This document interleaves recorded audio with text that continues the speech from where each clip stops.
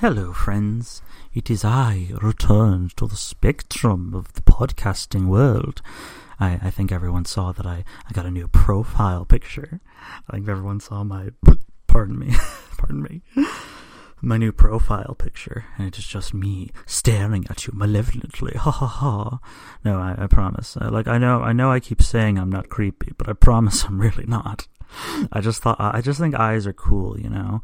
I just think eyes are probably the most fascinating part of the human animal, you know, the human body. It's just these, you know, they are living things of impossible association and relevance, because we attach to them so many ideas of perception and the value of perception, as well as our own abilities and worth out of our ability to perceive. And that is why the eye, I think, becomes so prominent in many cultures. But I also, you know, kind of realize that whenever a spot in cultures, you know, whenever they talk about what the eye means, it's usually something very important. Like, it's usually something to very akin to a god, or very like old tradition, something very important. Usually the eye is associated with, and I like that. I like that the human animal understands the importance of eyes, that we understand to look behind the eyes to see what's there. So I thought, you know, what would be an interesting idea, and this might not be the whole video, but at least be, I think, the first half. Maybe longer if I get really into it, which I probably will, to be honest. So I'm going to look at some eyes. I'm going to look at some... I bet you never expect to see this, did you? Some random podcaster looking at the eyes of different things and then proceeding to talk about them. All right, hold on. I apologize. My desk is kind of too small for my keyboard and my mic in a good position, so I'm kind of moving shit around. I apologize. 1 second.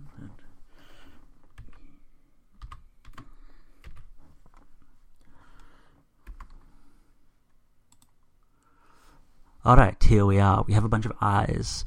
Well, sorry, I'm a little too close to the microphone. So we have a bunch of eyes here, and what I like about the eyes, what I like about them is that... Sorry. Okay, so let me pick a pair of eyes to talk about.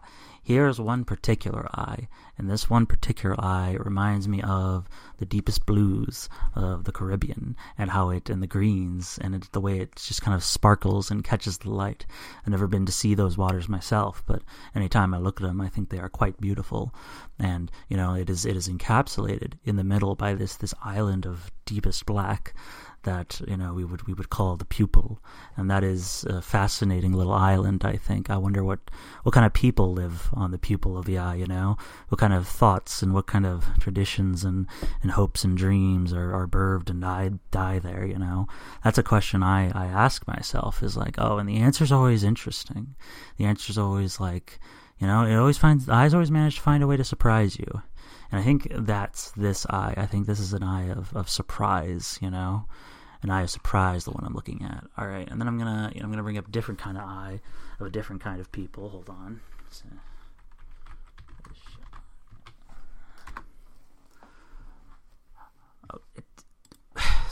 Sorry. An unnamed search engine is being difficult. Okay, here we are. All right. And this is... Let me look at a different eye. So, okay. I'm trying to find a good one. Sorry, there's a lot of good ones. Okay, this one. So this eye speaks to me of something very cosmically alien. And what I mean by that is that it seems like this is an eye that lives in an entirely different world than me. This is an eye that breathes the air differently, an eye that perceives color differently. This is an eye surrounded by a body that is very different from mine, and it is something, and I see in it gold. I see in it a bright gold, which I think is a more beautiful gold than any like physical piece of gold I've ever seen, you know. Like the eye that I'm looking at is absolutely gorgeous when allowed to be alive and when allowed to perceive itself under its own terms. And then on the other half, there's like this beautiful like spectral ocean blue that just sort of mixes in with it and like surrounds it in a bunch of ways. And at the center, you know, for what us is this like little black dot, is for this fish that I'm looking at. Yes, it's a fish. is just this bright green spark, this like burning, beautiful thing that just speaks of a stillness of which I am not capable. Yeah, so that's a fish eye for you. Very different experience, I think, than the human eye. Very different aesthetic. All right, hold on. I got a different. All right, there's one more eye type I think I want to show, and then I'll return. Hold on.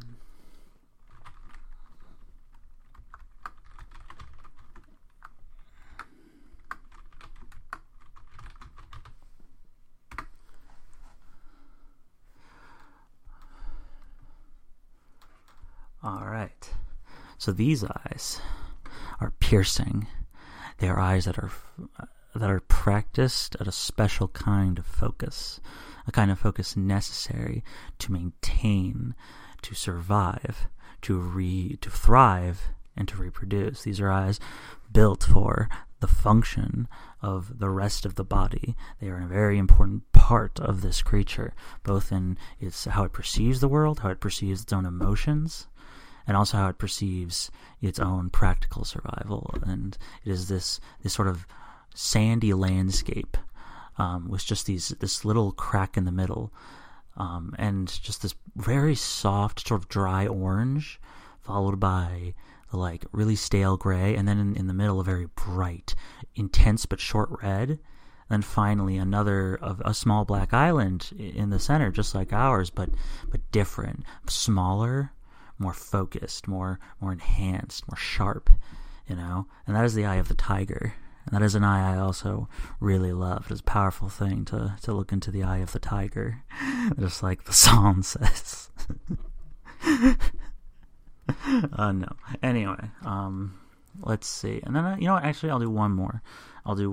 And let me see what... actually, I'll just, and that's, no, never mind. That's enough eyes for now. And then I'll say, and it's just a fascinating thing that, and it's always just, all these different eyes always remind me that it's not of, why I love the physical organ of the eye and the various ways it reflects what's obviously inside. I think the important thing to remember is it's always what's inside that we care about in the eyes. It's what the eyes reflect that we care about. They reflect the inner self, and I really love looking into a tiger's eyes, especially because their inner self is obviously amazing. I often wonder what they think of me. Definitely something cool, or horrifying, or both. Anyway, but yeah, so that's my talk about the eyes. Just a little eye, just dialogue for you. I don't think anyone ever expected to get that, but there it is. I hope you enjoyed it.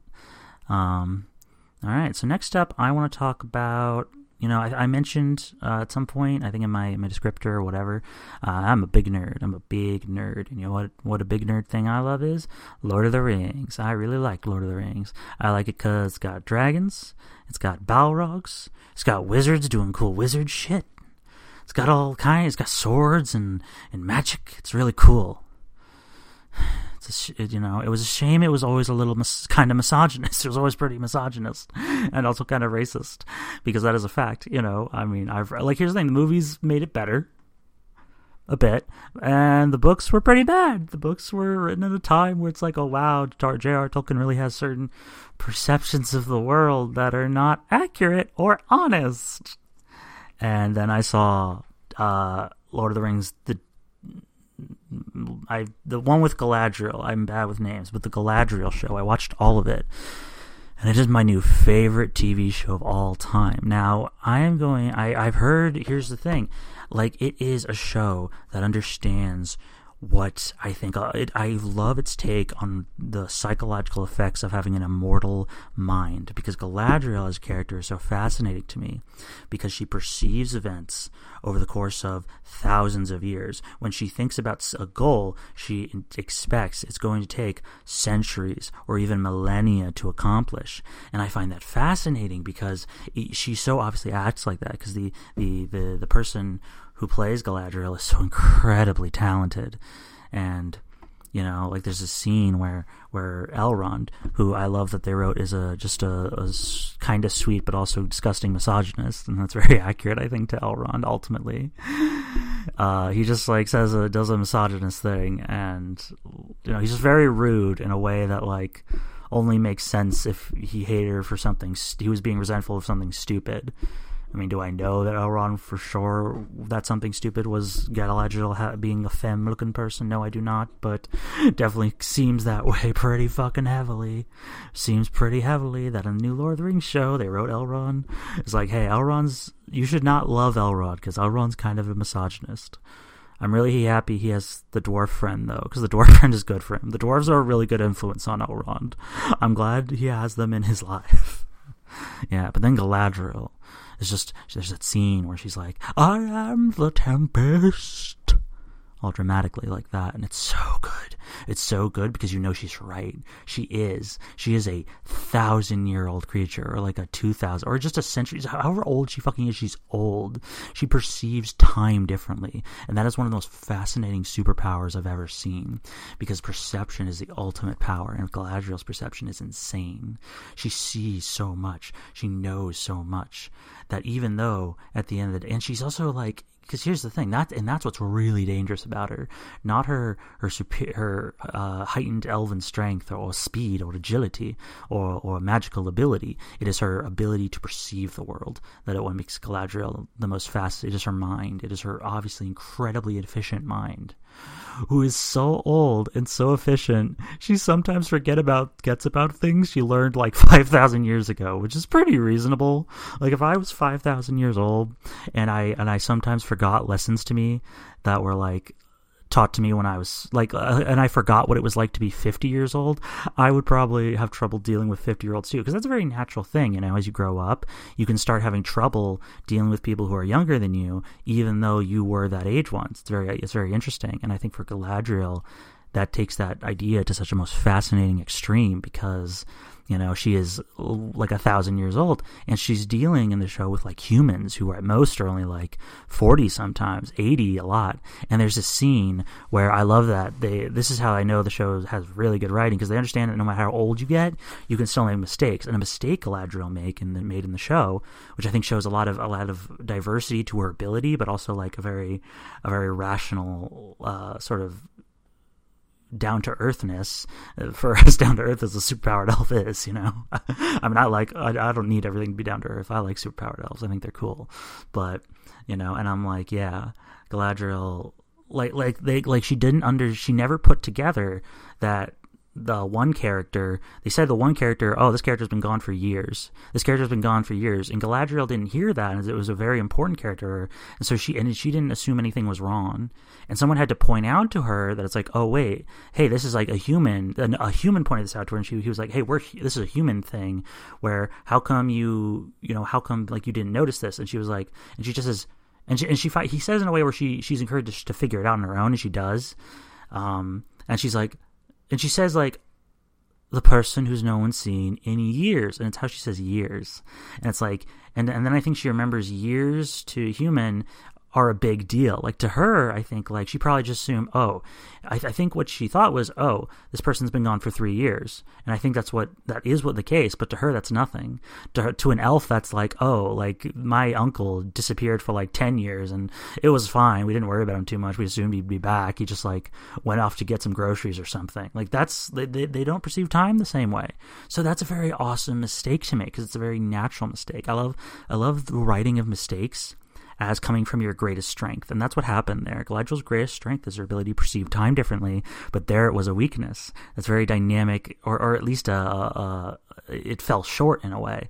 And I really, simply because it's just, you can't have everything. And I love that. I love Galadriel. Brilliant character, brilliant acting. The whole show is brilliant. The whole show is funny in ways that you would be. It's funny in so many subtle ways. There's so much like humor that goes unspoken, and once you appreciate just how funny of a show it is, it becomes so good, and I just really appreciate it. So yeah, I'm like, if anyone either watched it and didn't like it or hasn't watched it yet, I highly recommend you rewatch it or watch it as is appropriate, because I think there's something really special in this show that everyone should see. And I think that if there's a reason you don't like the show, then, I think either you're incorrect, or you just, maybe you have a very personal reason. I don't know. I'm not going to assume why you don't like the show, but I definitely think there's not many, I don't see how anyone could dislike this show. It's so good. It's so honest and true and wonderful and magical. It's just cool, and it shows, I don't know, I just like it. I hope everyone else likes it, because I think everyone should like it. It's definitely what TV is going to become, and I think that's a very healthy thing. TV has definitely gotten healthier in a lot of ways. In other ways, not less so, but we're working on it. But yeah, so yeah, that's how I feel about those things. And wow, I kind of, never mind. I thought maybe those topics would sustain me for the entire 40 minutes that I wanted to go, but I'm only 15 in, and I'm like, that's fair. That's very fair, because I did just kind of go through that efficiently, didn't I? Let's see, what else should I talk about? I'll talk about magic. I'll talk about what the word magic means to me. I think one of the first times I ever heard magic was the fantasy books. I read when I was really young. I think of Harry Potter. I think of Percy Jackson. I think of Aragon. And I'm like, those books are great because they believe in a world that is a metaphor for the unseen world. That is what I think all fantasy does. And I think that's why ultimately all fantasy is the same as sci-fi, because both genres use the fantastic and the wondrous to represent something deeper. And in fantasy's case, it's usually something very good that's deeper and very bad that's deeper. And a lot of times it's sci-fi's case, it's just bad stuff. I mean, it's not always. Some sci-fi can be very uplifting, but a lot of times I don't know, I feel like sci-fi has a history of going the more dark route, just because I think we're right to, I don't think we're right to fear technology, but I do think we're right to fear what we would do with technology. I don't know that I don't think we're ready for all the technology that we're doing. I think we should, not, let me say it this way. I don't think robots will take over, because if robots are born, that they'll just be more humans. I mean, they'd essentially be the children of the human race, which means they'd be a lot like us, which means we'd have no ultimate reason to, fight them. They'd be our kids. We'd have a responsibility to look out for them if it happened. So that's what I think about the potential AI comings. Is if they come, then I say we welcome them and we say, hi, we're very happy you're here. We love you because you're our kids. Here's how we do things. We know you're a little different, but maybe you can show us some things, because that is the beauty of a child. There are roles that a child has in society, and I think what children are, ironically, are the greatest teachers in society. For it is the children who example more than any other what it means to be moral in a society. Because ultimately, I don't know about you, but I've never met a 3-year-old who I didn't respect and didn't love and didn't like a lot. They're awesome.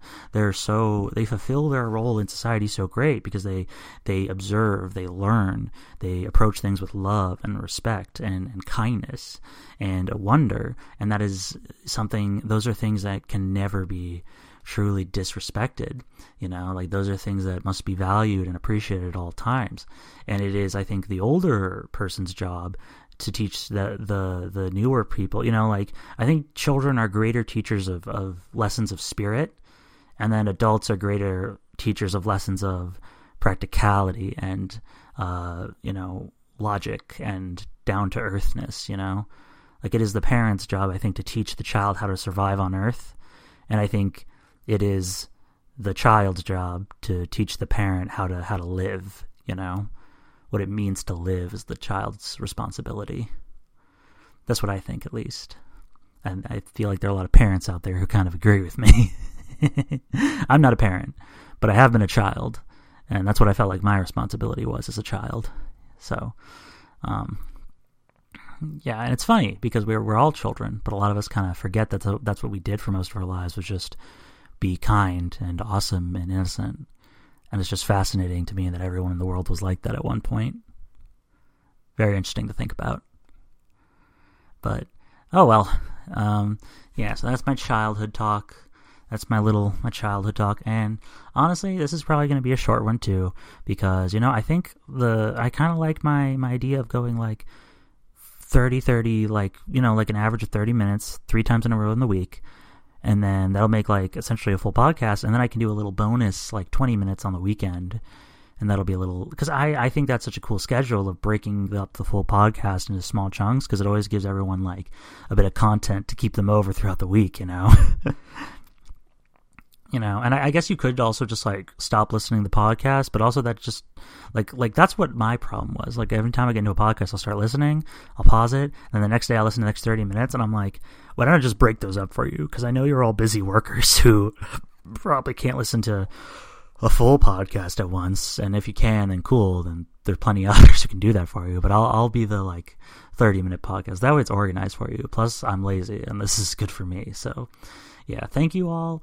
This actually is into the so I made an episode before this that isn't getting released yet because I'm having a friend of mine offered to make some music for it. So I might be getting some intro and outro music here soon. We'll see how that goes. And if that all works out, I'll get I'll try and incorporate that music into all of my videos going forward. So you'll have a nice little song thing beforehand. All right. So thank you everyone for listening tonight. I want to thank everyone so much I've been getting what I feel like is a lot of downloads for how quick I've been up, which I got like 16 downloads. I'm like, thank you. Thank you very much to all those like 16 downloads.